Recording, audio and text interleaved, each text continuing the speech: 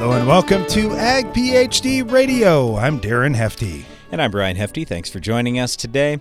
Well, today in the show, we're going to cover something a little bit different, Bermuda grass. But even if you don't have Bermuda grass in your operation, there are still a lot of things that are going to apply to you and all crops. So we hope you join us throughout the show today. If you've got any questions for us, you can email us, radio@agphd.com. We're going to get to the Ag PhD mailbag in just a minute here.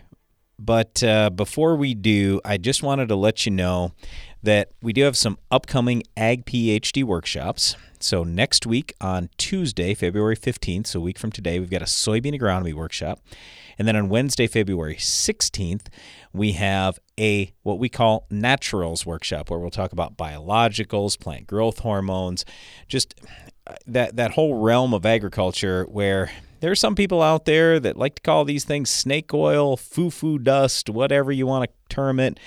But the fact of the matter is, if you look at the big ag chemical companies that are around the world, they are pouring billions of dollars into the research and development of products in that spectrum, because everybody's searching for what we would term a natural alternative rather than a synthetic pesticide alternative to controlling weeds, insects, and diseases and stimulating plant growth, making nutrients more available in the soil and in the plant. So there are just a lot of good things there, and we're going to talk about that at our Naturals workshop.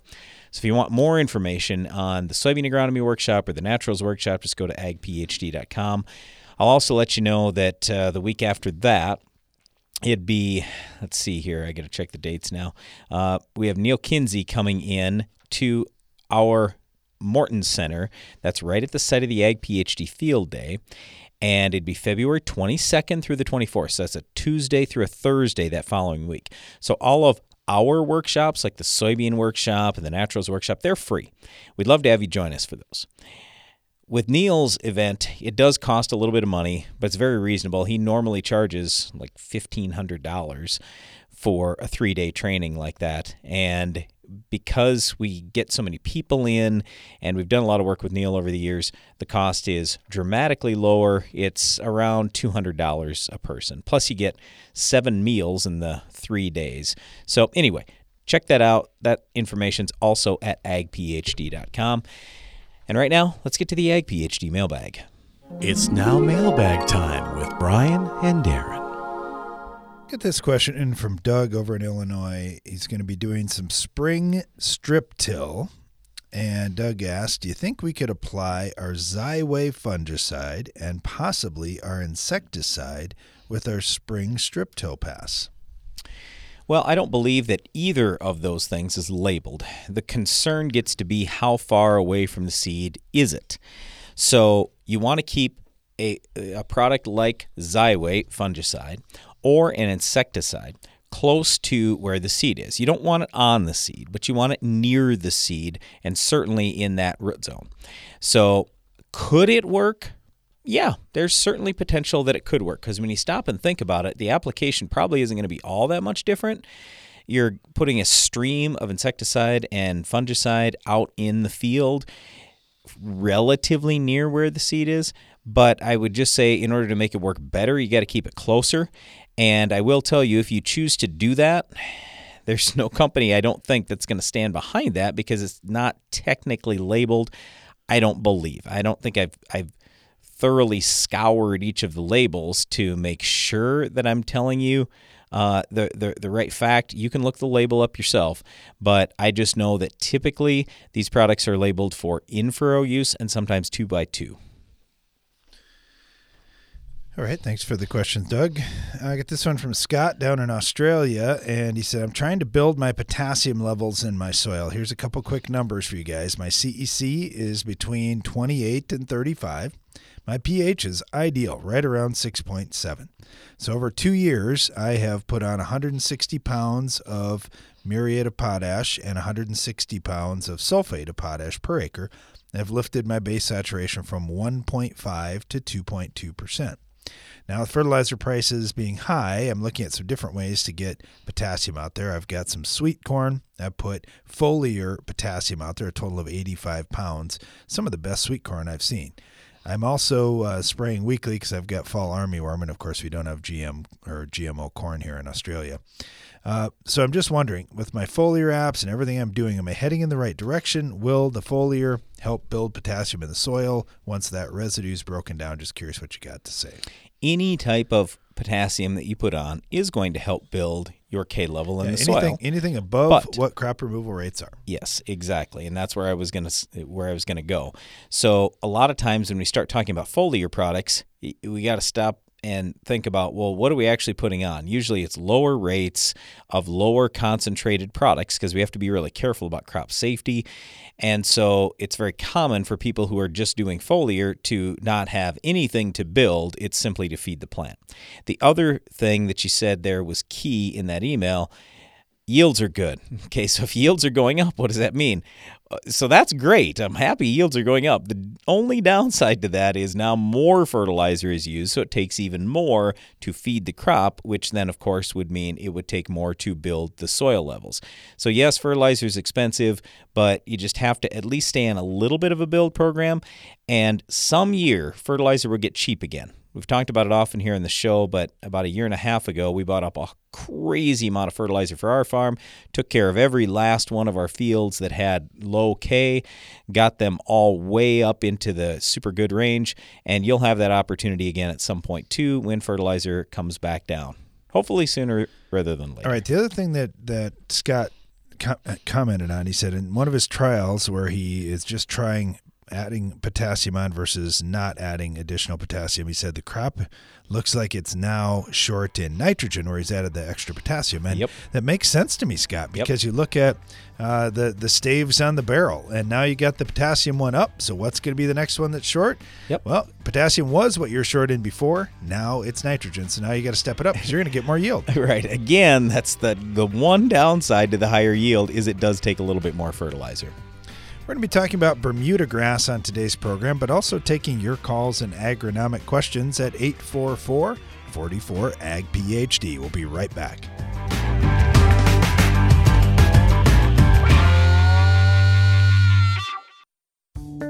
What do you think of when you hear Palmer Amaranth or water hemp? If you use Fierce herbicide in your soybean fields, you don't have to think about them at all. With 2 effective modes of action and up to 8 weeks of residual control, Fierce takes on even the toughest weeds like water hemp and Palmer Amaranth. Take control of your soybean fields and get incentives from Bayer Plus Rewards when you choose the power of Fierce herbicide. Talk to your local retailer today to put Fierce to work in your fields. Always read and follow label directions. During the Bronze Age, grain sorghum was a common crop in developing agriculture. Today's technology has changed virtually everything. But grain sorghum largely hasn't changed, until now. Introducing Emiflex herbicide. Paired with iGrowth non-GMO herbicide-resistant grain sorghum, this duo controls foxtail and other tough weeds pre- and post-emergence so you can grow like never before. Make history in your sorghum acres. Start today at sorghumpotential.com. Always read and follow label directions. How can you make more profit from your soybeans this year? I'm Darren Hefty. We'll give you the answers to that question at a free Ag PhD Soybean Agronomy Workshop. It's Tuesday, February 15th at the Morton Center near Baltic, South Dakota. We'll dive deep on topics such as pest control, resistance issues, herbicide traits, and more. If you want to make raising soybeans more lucrative and fun, you don't want to miss the free Ag PhD Soybean Agronomy Workshop. Learn more at agphd.com. Weeds rob you of yield potential, so rob them of the chance to grow with powerful corn herbicide solutions from Corteva Agriscience. Weeds won't know what hit them, but you will. Because you can count on all the top corn herbicide products, including Resicor, SureStart 2, and Keystone NXT, to effectively control weeds, you can spend less time worrying about unwanted yield-robbing plants and power on. Learn more at poweroverweeds.com/power. Keystone NXT is a restricted-use pesticide.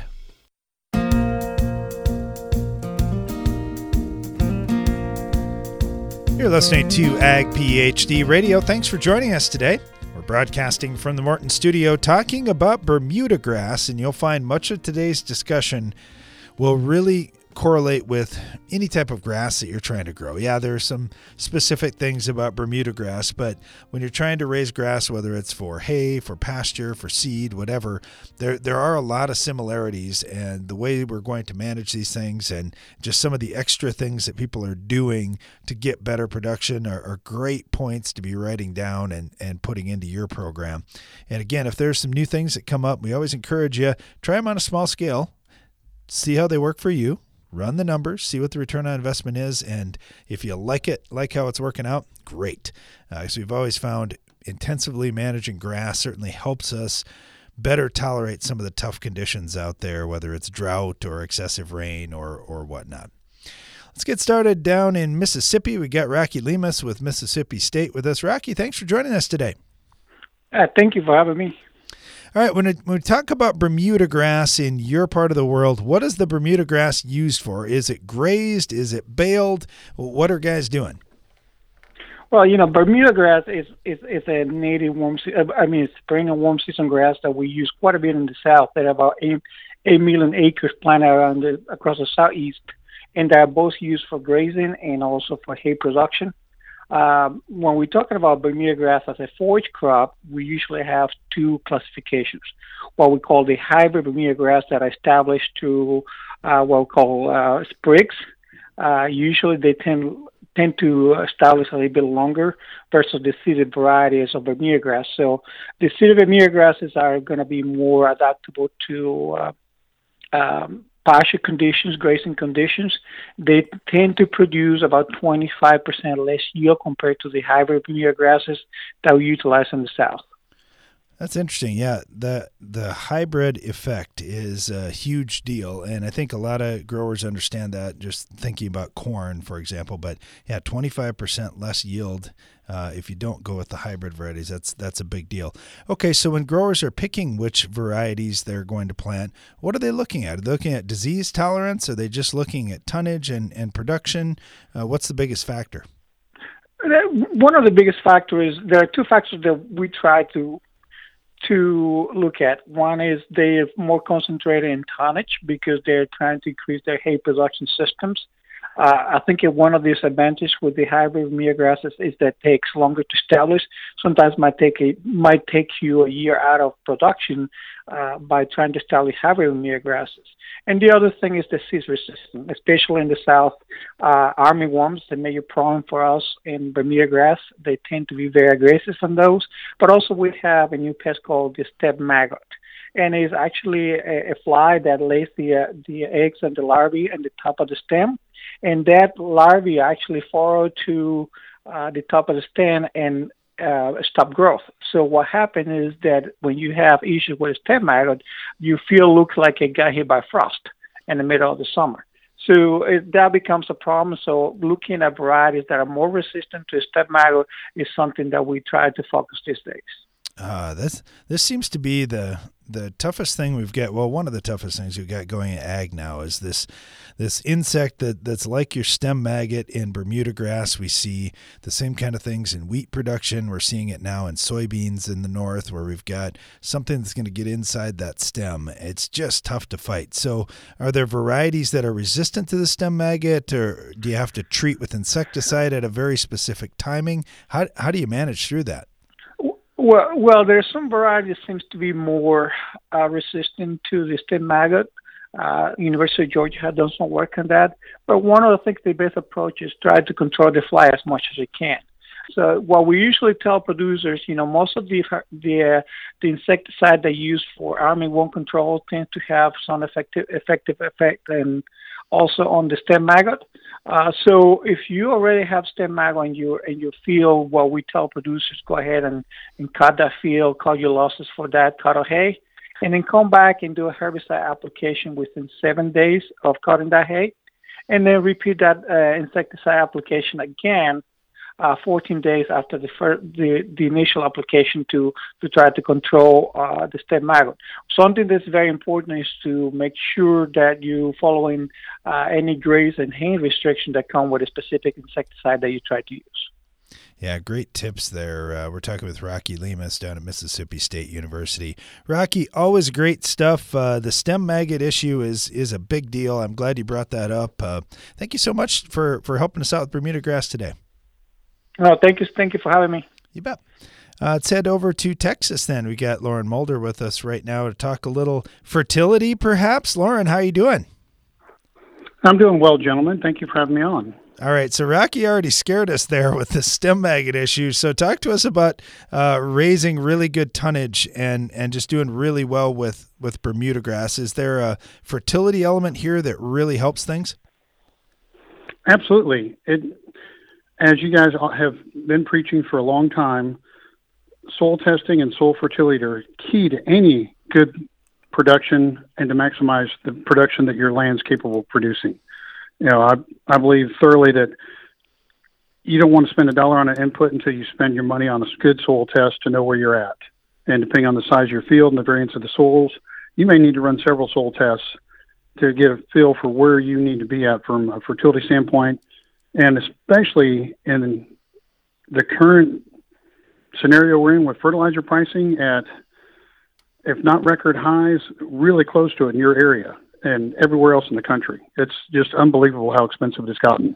Yeah, there's such an opportunity this year with prices of hay, prices of crops just being really high, but we got to manage this fertility piece correctly. And I know when it comes to grass production, a lot of farmers we talk to say, well, I really got to manage nitrogen well, and I would say nitrogen's probably a given, but what are some of the other keys? I see sulfur being one that more growers are talking about, but are there some other things we should really be watching close? Depending on what your tests indicate, we're going to go back to looking at, in my book, the cations and looking at our calcium-magnesium ratios. And honestly, Bermuda loves to luxury consume potassium. And I know you guys are big proponents of getting your potassium levels up, and that'll certainly help your Bermuda grass, and it'll increase your protein levels as well. Oh, awesome. Well, when you think about protein levels, what do you normally see, and how much variance are you going to see from one field to the next in a Bermuda grass crop? Honestly, it can be the two big variables are what's the state of the soil, how deficient are they in certain nutrients, and then how good is the fertility program to shore that up. And Bermuda loves nitrogen. It's a grass, and it'll luxury consume nitrogen all day long, and you'll get a nice, tall, and in some cases spindly, if it's not a balanced nutritional program, crop that you can cut and bale up. But, the best forage is always going to be coming out of a balanced fertility program and ideally out of a balanced soil, so that if you've got the reservoirs there, it's going to take less inputs over the top. And at the end of the day, the grass still needs the P, the K, and the micronutrients to really reach its full potential. I'm glad you mentioned the micros, Lauren. We do get a lot of calls and questions from growers down in Texas, and one of the comments we have, it seems like every year that it gets really hot and dry, which is quite often in Texas the way it sounds, that if you get if you get the micronutrients right, the crop seems to handle it a lot longer and stay healthy. Is that your observation as well? I think that and healthy levels of potassium. Potassium really helps the plant, and in particular grass, go much further when we get into our annual droughts. It's not a question of if, it's just when is our next drought going to start, because the rain's going to shut off at some point in the spring if we get our spring rains. And right now, most of the states in a severe to excessive drought as it is.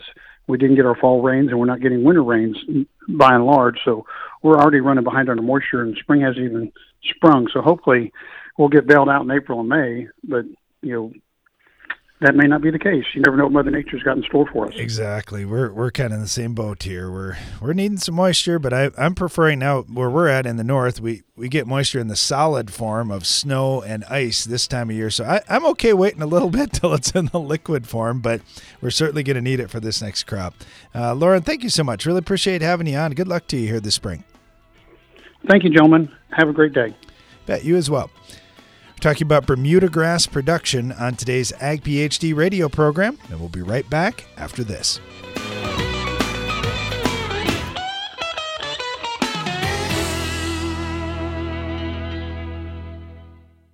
Heat, drought, wind, hail, northern corn leaf blight, gray leaf spot. If your corn is under stress, you are too.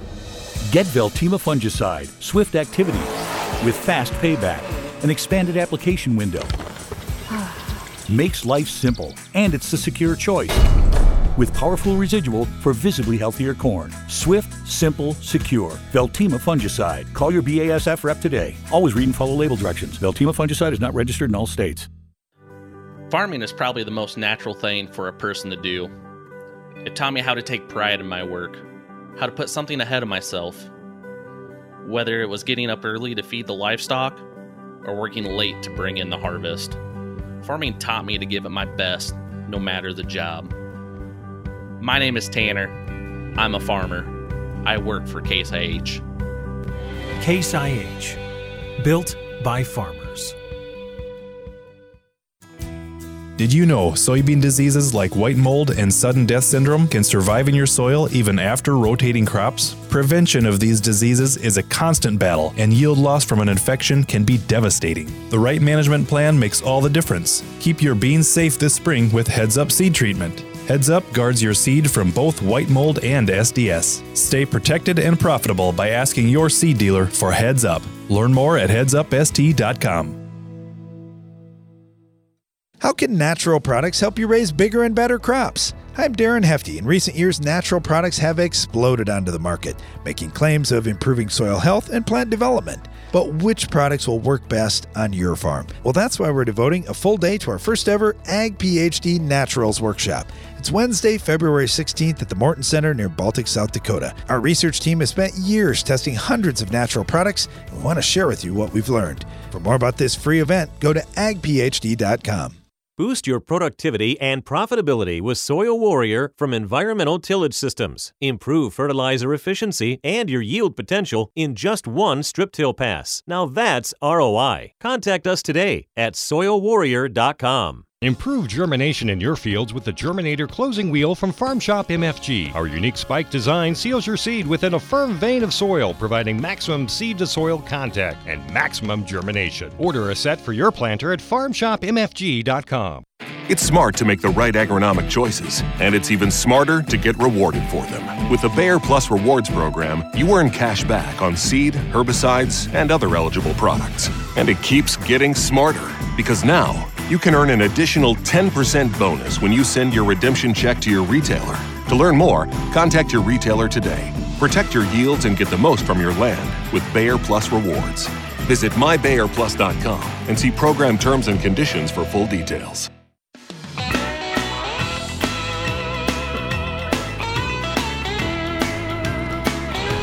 You're listening to Ag PhD Radio, talking Bermuda grass on today's program, but also taking your calls and agronomic questions at 844-44-AG-PhD. And, of course, you can always email us, radio@agphd.com.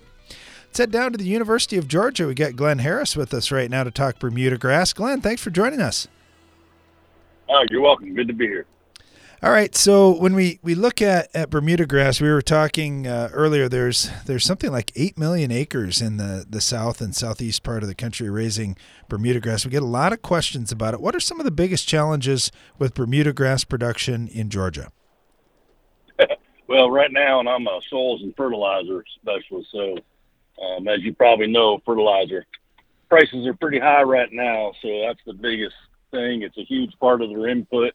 And we're scrambling how to figure out how we can fertilize and make good yields with this Bermuda grass and in light of these fertilizer prices right now. Well, I know the corn growers are certainly crying about $1 a unit or more nitrogen. So I can only imagine when you're raising the tonnage some of these guys are with Bermuda grass, what that expense is going to be like. So growers are probably asking you, what levels do I need in my soil, or how much can I get by with this year? I mean, all fun questions to try to answer. What do you tell guys about that? Yeah, well, right now, probably the biggest message is there really are no silver bullets. There are a lot of things out there that we can, we're looking into, can maybe improve some efficiencies here and there. But, bottom line, and I work cotton and corn and peanuts, especially cotton and corn as well as Bermuda grass. you gotta have a certain level of NPK fertility. You're not going to make the yields you want. So, and it goes back to things we know we need to do. We should be doing all the time anyway. Soil testing, liming where we need to be, that kind of thing. So, it's almost like when prices get like this, is get back to the basics really. When you think about Bermuda grass production, is there a certain type of soil that you're looking for, or a certain type of soil condition that's going to be most conducive for Bermuda grass growth?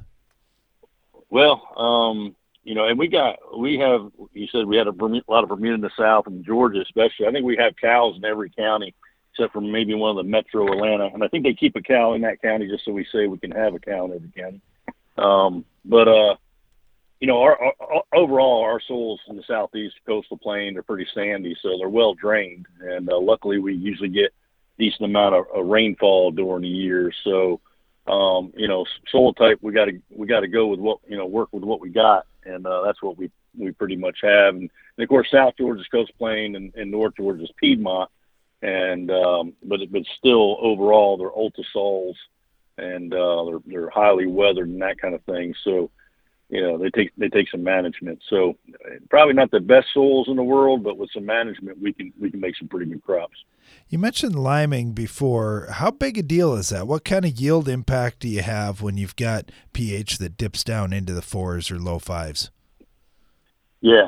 No, that's a no-no for most crops. We're target 6.0 on almost all of our crops, including Bermuda grass, and we get the below 5.5. Aluminum comes available, and again, our soils are low organic matter, low CEC, poorly buffered in the southeast, so it's really critical. And it doesn't take as much lime to bring the pH up, but then it doesn't take as much nitrogen fertilizer to take them back down. So unlike in the Midwest, we encourage, and a lot of our folks soil sample every year.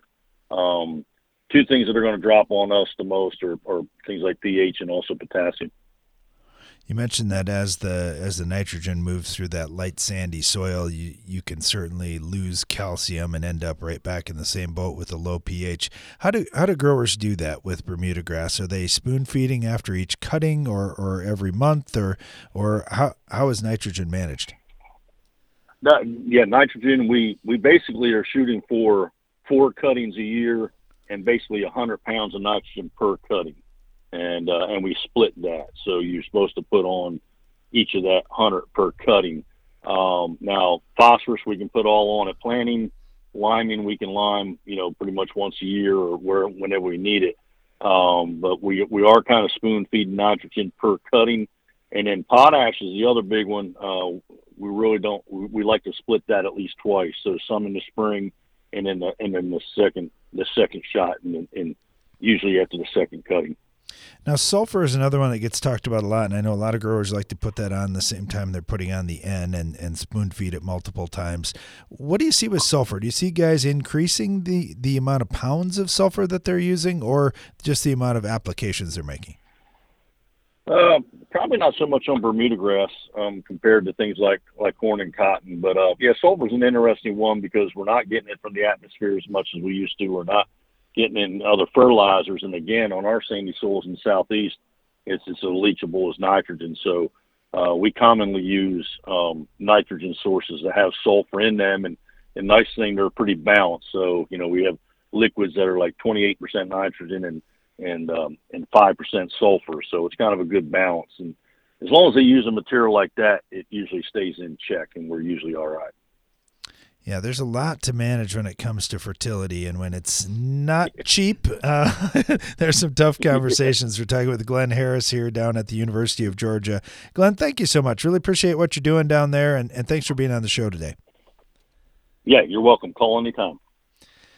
Brian, the fertility piece here, our last couple of guests have been talking about this, and when we think about grass and forage production, we often see soils really not built up enough or just drawn down over the years. As well, like Glenn was saying, they're taking 4 cuttings a year. You're taking a lot of fertility off that ground. You really got to fertilize. Yep, you do. It's just that most people don't treat pasture ground or just grass in general like a crop.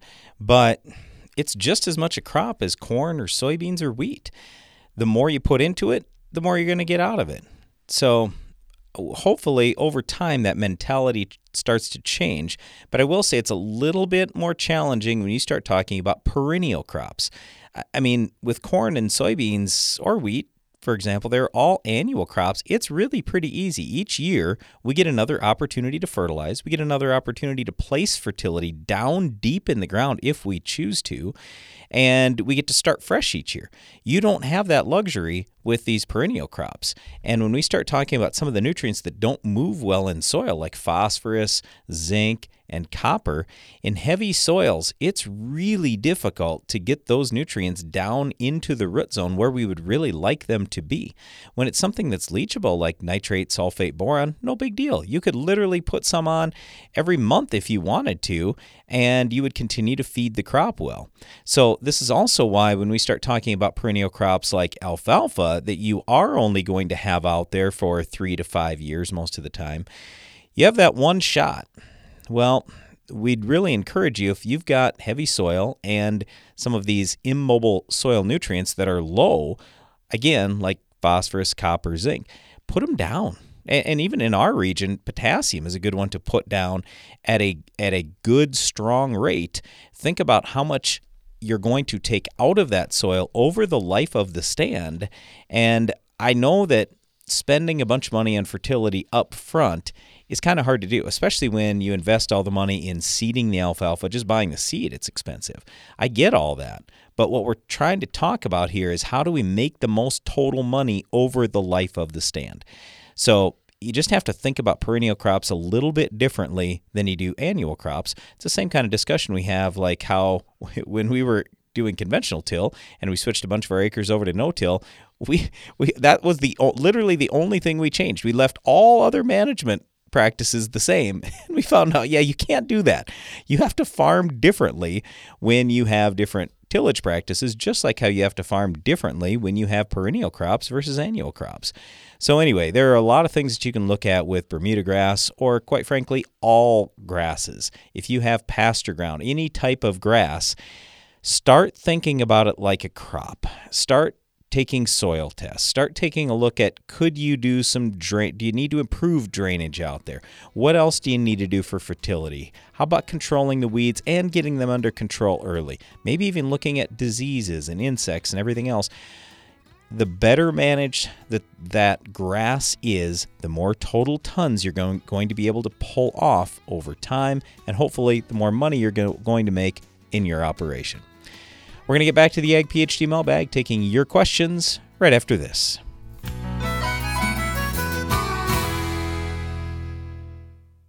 Protect your empire. Rule your fields with dual modes of action. Low-use rate Authority Supreme herbicide from FMC combines Group 14 and Group 15 modes of action for pre-plant and pre-emergence control of key broadleaf weeds and grasses. A preventative application keeps your fields clean when it matters most to crop productivity. Visit your FMC retailer or ag.fmc.com to learn more. Always read and follow all label directions. You can count on AgroLiquid for precision crop nutrition. When you don't get all your potash down in the fall, when weather or market prices change your management strategy, or when you want to balance your fertilizer program with micronutrients, AgroLiquid is ready with the products and application flexibility you want for in-season crop nutrition and the research-proven results you need. AgroLiquid. Apply less. Expect more. Find a retailer at agroliquid.com. This is a wake-up call for you and your field's microbiome from Source by Sound Agriculture. Source is a revolutionary foliar-applied biochemistry that doesn't rely on bulky nutrients or finicky biologicals to wake up your soil and unlock more nutrients per acre, all with a low use rate. It's like caffeine for microbes. Source works with the soil you've already got and the equipment you already use. So if you're a grower, go to sound.ag and learn more. And if you're a microbe, time to rise and shine. How can you make more profit from your soybeans this year? I'm Darren Hefty. We'll give you the answers to that question at a free Ag PhD Soybean Agronomy Workshop. It's Tuesday, February 15th at the Morton Center near Baltic, South Dakota. We'll dive deep on topics such as pest control, resistance issues, herbicide traits, and more.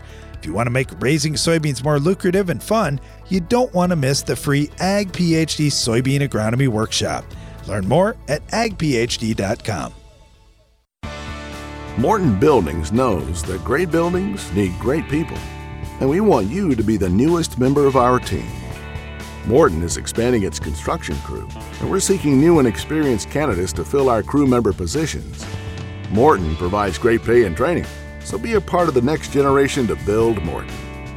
Don't let the opportunity to join the best construction crew in the business pass you by. Learn more on our careers page at mortonbuildings.com. What do you think of when you hear Palmer Amaranth or water hemp? If you use Fierce herbicide in your soybean fields, you don't have to think about them at all. With 2 effective modes of action and up to 8 weeks of residual control, Fierce takes on even the toughest weeds like water hemp and Palmer Amaranth. Take control of your soybean fields and get incentives from Bayer Plus Rewards when you choose the power of Fierce herbicide. Talk to your local retailer today to put Fierce to work in your fields. Always read and follow label directions.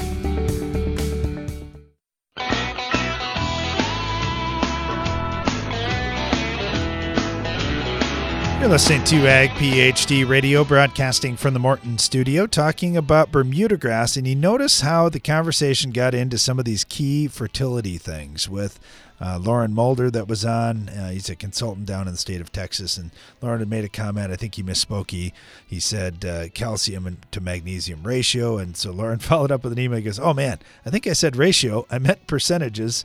I said, "No problem. We'll correct that." And Lauren works with Neil Kinsey. Neil often talks about the percentage that you want to have in the soil and the base saturation percentage of calcium and magnesium, and how if you get those things balanced right, you get the right air movement through the soil, you get the right porosity in that soil for everything to work a little bit better. And they've had great luck getting that calcium somewhere in the 60s and magnesium somewhere in the teens. Depends on what soil type you've got exactly, and whether it's Bermuda grass or corn or cotton or soybeans or whatever, it's the same thing. So that is a big deal. And also just made the comment about getting that potassium balance right, which we often talk about 4 to 8% base saturation K with a good amount of parts per million too. In some of these lighter soils, you may have to be a little bit higher on the base saturation percentage to start the year off. But one thing that Glenn Harris from Georgia had made a comment of too with the potassium, they're having to split that application because they are getting potassium to move in some of those light soils with lots of rainfall that they get in that part of the world more times than not. So that's something a little bit different than for our guys up north that have heavy soils and don't get all that rainfall. They can put potassium out all in one shot and be just fine. All right, Brian, had a number of questions come in the Ag PhD mailbag here. This one came in from RTP, and let's see. Here's the soil test results from Michigan State. So I'm guessing we're based out of Michigan here. Just wondering if I work on getting my phosphorus level up because it's really low. Yep. Will that naturally bring the high magnesium level down over time? I'm thinking that if I get phosphorus up, maybe the mag will be more available to the plants and naturally come down. And then also I'm using a 9-23-30 mix. Wondering, do you recommend that I lay that down in a single application in the spring or in the fall? Okay. So we got a 10 CEC here in the state of Michigan. Yeah. So if it was... But 5% organic matter? I don't know if I've ever seen 5% organic matter in a 10 CEC. Yeah. Let's put it this way. We don't know that we necessarily can give you a firm answer here because we're not really familiar with the lab. And I realize, we're definitely familiar with Michigan State University, if this actually is a Michigan State University test. I get that, but we run all our tests through Midwest Labs. We've worked with a lot of other labs around the country. Haven't seen a lot of data coming out of Michigan State, so I don't know as far as the conversions to any of the other labs or exactly how they do their testing, but I agree with Darren. 5.4% organic matter, the odds that if this went through Midwest Labs or some of the other labs we're familiar with around here, that it would be more than a 10.7 CEC. I'd be shocked if it's not more. So I don't know that I can give you a great answer. But I will say this. You got to build your phosphorus up, and it's not going to have much impact on your magnesium. But your magnesium isn't terrible. So you have 1,466 parts per million of calcium, 372 parts per million of magnesium. That magnesium percent is not bad. What is problematic here is your magnesium to potassium ratio. So if you do a base saturation test, what you'll find is your potassium level most likely is going to be too low compared to everything else. It's going to be below 4%, I can almost guarantee you. But again, I don't see how this could possibly be a 10.7 CEC with that much calcium and that much magnesium in the soil. But whatever. Anyway, the point is, I'd be building potassium some as well, and I'd definitely be building up that phosphorus, and over time things are going to turn out better. But what we typically see is with the magnesium to potassium ratio, 1-to-1 or 2-to-1 is where the best yields are coming from. You're over 3-to-1. So I'm just trying to say you got to bump that potassium up in relation to the magnesium, and then that's going to help things a lot as well. Oh, and if this was truly a 10 CEC, which neither Darren nor I believe this is, but if it was truly a 10 CEC field and you have lots of rainfall, you're kind of borderline there in Michigan. I'd just say you could certainly put on some potassium in season, but anyway, we'd really like to see a soil test from a different lab. And we'd like to see more than just these few nutrients. We want to see micronutrients. We want to see the base saturation test. We want to see sodium. We want to see everything. And then we'll have a better idea where you should best invest your dollars. But we do know, yeah, we agree with you. Your phosphorus at 6 parts per million, that's not going to cut it. All right. I had a comment about tillage. Back to a moldboard plow comment that was made. True Blues says, about 10 years ago, we tilled up 10 acres just to prove that ripping deep didn't work. However, we had a 10 bushel increase in yield. Also, one comment you guys say one of your negatives is the increased mineralization of organic matter, long-term anyway. Right. But I'm wondering, with the newer corn heads and vertical tillage tools, are they helping to build those levels back up faster? No. Or is this something totally different? Yep, something totally different. And then somebody else commented on his comment and said, just wondering if your 10 bushel gain covered your tillage passes, because it probably took 2 or 3 passes to make a good seed bed. Well, at today, 10 bushels times $6 corn is $60. I think you could run across the field a couple times for $60. Yeah. So there's a lot to talk about there. We've spent enough time, I think, talking about plowing. There are advantages, there are disadvantages. Yeah, I think the big thing, too, is the organic matter versus the organic material discussion. That organic material is all that residue that the combine left in the field or that the reduced tillage left above ground in the field. Now it's a matter of turning that over time as it decomposes into organic matter. Okay. Yeah, but I mean, where he's going with this is that all this new stuff, is that helping? No, it's not making any it's not going to make any difference because it's all still organic material there. It's eventually going to decompose and become organic matter in the ground, hopefully. But where most of soil organic matter comes from is when plant roots break down. Remember that roughly half of all your organic material is in the roots below ground. As big as your root or as big as your mass is above ground, that's about how big your mass is below ground. And that's where a lot of the organic matter comes from, is the below ground stuff. The above ground stuff, a lot of that is just to help protect the soil more than anything. Sure, some can become organic matter, but some blows away, some just flat out decomposes, and it doesn't end up down in the soil as organic matter. But anyway, I guess nothing has really changed. If you do massive tillage and you make the ground super black, in effect, you break it down quickly, then you're also introducing a lot of oxygen to the soil. You're burning up your soil's organic matter faster, so none of that stuff is helping. But I would say the higher the yield you have, the more tillage you can do, and the less chance then you have to destroy your soil's organic matter and lower it. You could maybe even stay steady with some on soil organic matter levels with some tillage. So anyway, again, lots we could talk about there. All All right. Get this comment in from Jenna up in Manitoba. You guys were talking about fungicide use in soybeans and which ones could lead to more green stems and which ones would not. I got a couple of questions since soybeans are relatively new to my area in Manitoba.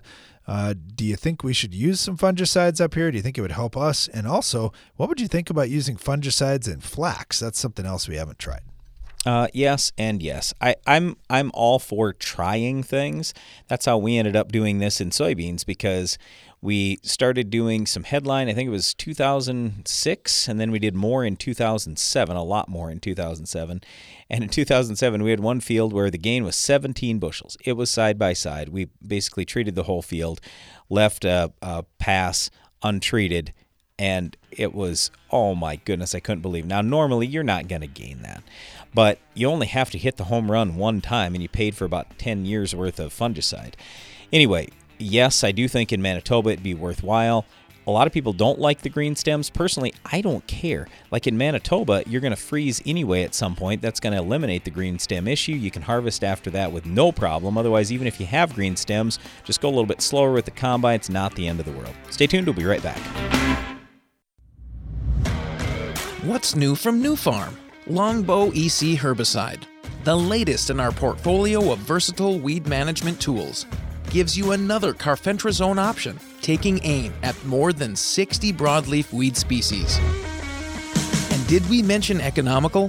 Longbow EC's low use rate makes it a flexible tank mix partner with most burn-down non-selective herbicides. Ask your dealer for Longbow EC, available for fall. Go long for season-long foliar disease protection that starts at plant. Only Xyway brand fungicides from FMC provide season-long inside-out foliar disease protection.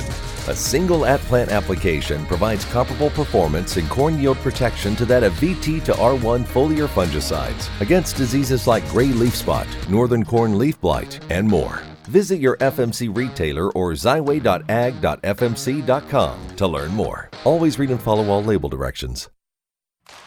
Beat resistant weeds with Tough IVC on your team. Add Tough IVC into your post-emergent tank mix and even the playing field. Tough IVC, a selective contact herbicide, synergizes HPBD inhibitors and enhances the effect of PS2 herbicides. Tough IVC increases control of some of the toughest to kill herbicide-resistant weeds, such as Palmer amaranth and water hemp. Ask your local retailer about Tough IVC or visit BelchamUSA.com. Always read and follow label instructions.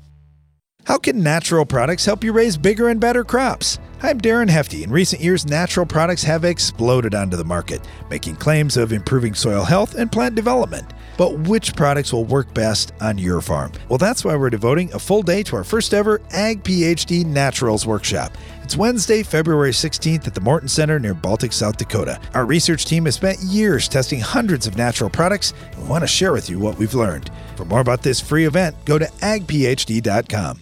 Soybean growers are dealing a swift blow to tough broadleaves and grasses with the 2-in-1 power of Moccasin MTZ. Moccasin MTZ combines the power of S-metolachlor and a higher load of metribuzin for outstanding weed control right from the outset, with extended residual control to keep tough weeds down, including pigweed, water hemp, ragweed, and mare's tail, in addition to annual grasses like boxtail and barnyard grass. Ask your retailer about Moccasin MTZ, and always read and follow label directions. We now bring you an important news bulletin. This just in from Live Action News. Innovation has come to the world of burndown. New Elevore herbicide controls your toughest weeds, even glyphosate and ALS-resistant weeds like mare's tail and henbit. Talk with your retailer about Elevore herbicide today and ask how you can start elevating your burndown.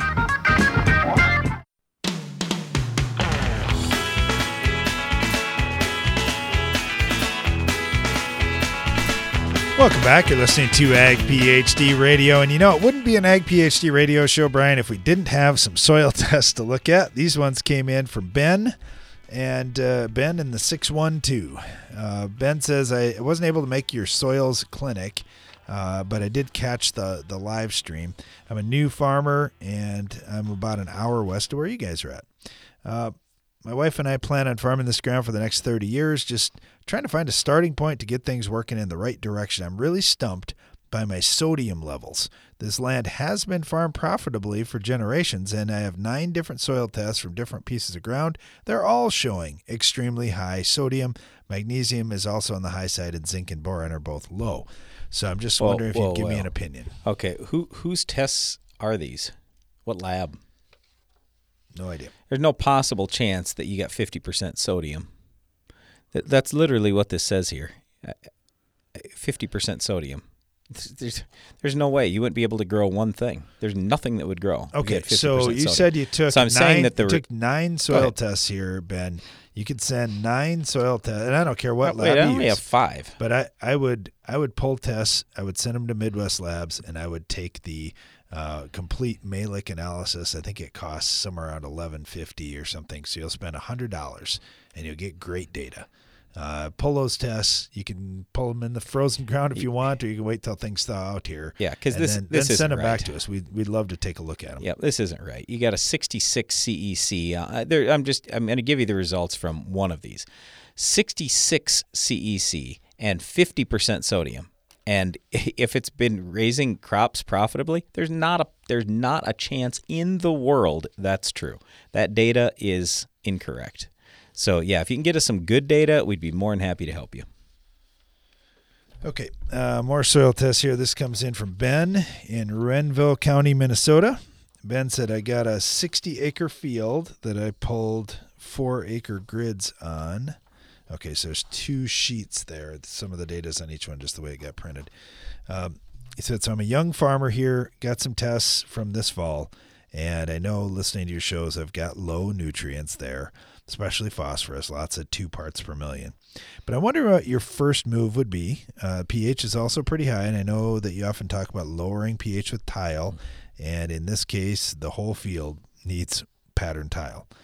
Last year we had soybeans out there. I'm going to try and raise 220 bushel corn this year. So what's the question? What would be your first steps here? He's trying to raise 220 bushel corn. Own the ground or rent the ground? It doesn't say if it's owned or rented ground. Okay, so let's approach it this way, Ben. If we're renting the ground, obviously you're not going to pay for that tile, but you're going to start the conversations with the landlord. Yes. That we desperately need tile out exactly. here. You can. How would you go about that, Brian? Obviously you'd say, gosh, it'd be wonderful if you would pay for all this tile, Mr. Landlord, but why would they want to do it?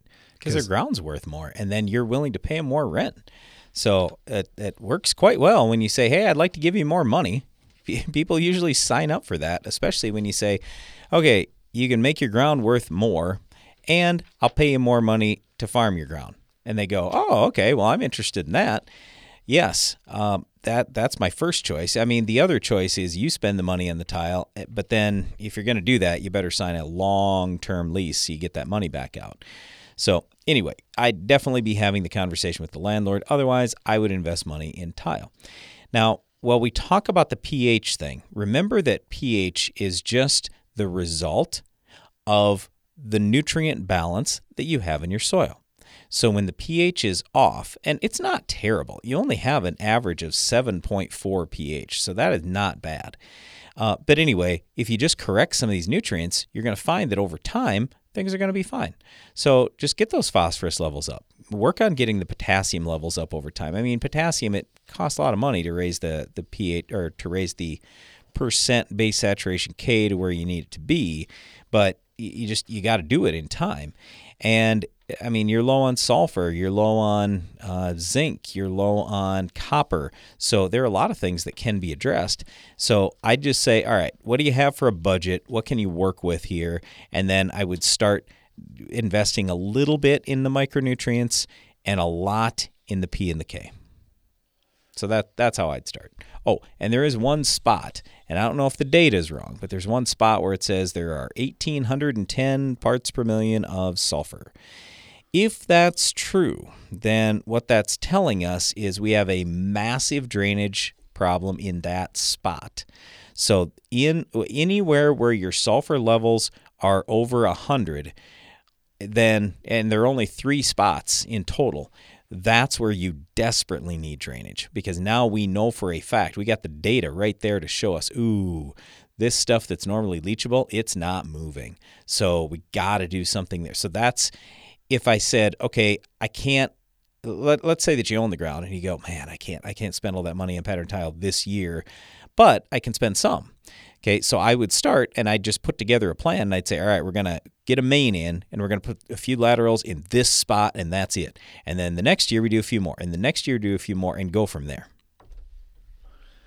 All right. Thanks a lot for the questions, Ben. And yeah, if there's anything else we can do, please follow up with us. Yeah, it's so challenging, though. I mean, we've talked about this on the show. When Darren and I first got started, this is 30 years ago, we didn't have any money either. And so you do a little bit, and it's like, okay, we're going to work on this, and we're going to do a little bit here and a little bit there. And now, after 30 years, where we've kind of got things built up and we have more equity, I mean, when we buy ground now, it's like, all right, all in one shot. We're doing dirt work. We are putting tile in, and I'm literally going to build up every single nutrient to the level that it needs to truly be at in my field to maximize yield. And it's just bam, right off the bat. And yeah, I mean, it might be $1,000, $1,500 an acre. And you might say, oh my gosh, that's terrible. Well, we look at that as a long-term investment. Tile is a long-term investment. And to me, fertility is a long-term investment as well, when it is something like P and K that, quite frankly, in your soils where you got 30 CEC, it's never going to leave your field until the crop, or unfortunately the weeds, use it up. All right, got this from N.A. who said, guys, can you make a video on potassium solubilizing bacteria? That can be of great use if you've got hard soil where your K never leaches out, then this product can be a great deal getting that K available for your crop. Hey, thanks, N.A. Really appreciate that comment. And we are going to be talking about naturals next week, Brian. Well, yeah, but there's nothing that's going to take rock in your soil and break it down very quickly. Hard soil. You didn't say rock. You just said hard soil. Hard soil where K never leaches out. No, that wasn't the thing. Say it again. You said potassium solubilizing. Potassium, most potassium in the soil is in the form of feldspars. Those are rocks. So what I'm saying is we don't have anything today that's going to break rock down real quickly. So we would create this video for you if there was such a product that would help dramatically. Now, sure, there are some of these naturals, biologicals that can help you a little bit. So that could help get you 1% of the way, 5% of the way, whatever, but it's not going to be the answer. So now, if we're talking about hard soil, to Darren's point, that has a lot more to do with everything else in the soil. So, for example, there was a soil test just a little bit ago where it was supposedly 50% sodium, which I know it wasn't. It might have been 5% realistically when it gets to a good lab. But I mean, when you have high sodium levels and high magnesium levels, okay, now I understand why your soil is getting hard. Let's get more calcium out there. Let's get a good balance of nutrients out there. And let's also get something growing in that soil so we have a healthier soil, we have more microbial life, and over time that soil can be softer. And now the roots can penetrate better and everything else. So yes, I heard that question, Darren, as he wants to break down potassium that's already sitting in the soil, because a lot of these universities, like when I was in college, they said, oh, you don't need to ever fertilize with K because there's all kinds of potassium in the soil. Well, that's true. But what they failed to tell me is it's in the form of a rock. So since rock doesn't break down super quick, we have to fertilize with lots of potassium every single year to raise amazing crops. But yeah, maybe you're right. Maybe he's just saying, oh, we got hard compacted soil. Well, get some more calcium out there, improve the drainage, and hopefully things will solve themselves in just a few years. One other fertilizer question from Michael. He said, my soil pH is all right, but can I still use 50 to 60 pounds of elemental sulfur in the fall to supply sulfur for my crop? Absolutely. Elemental sulfur breaks down slowly, and using a tiny little bit like that is no big deal. It's not like going to change your pH dramatically. You need hundreds of pounds before you even start talking about the pH change. Thanks for that question. We really appreciate that, Michael. And thanks to you for listening to today's program. Be sure to join us again each weekday for more Ag PhD Radio.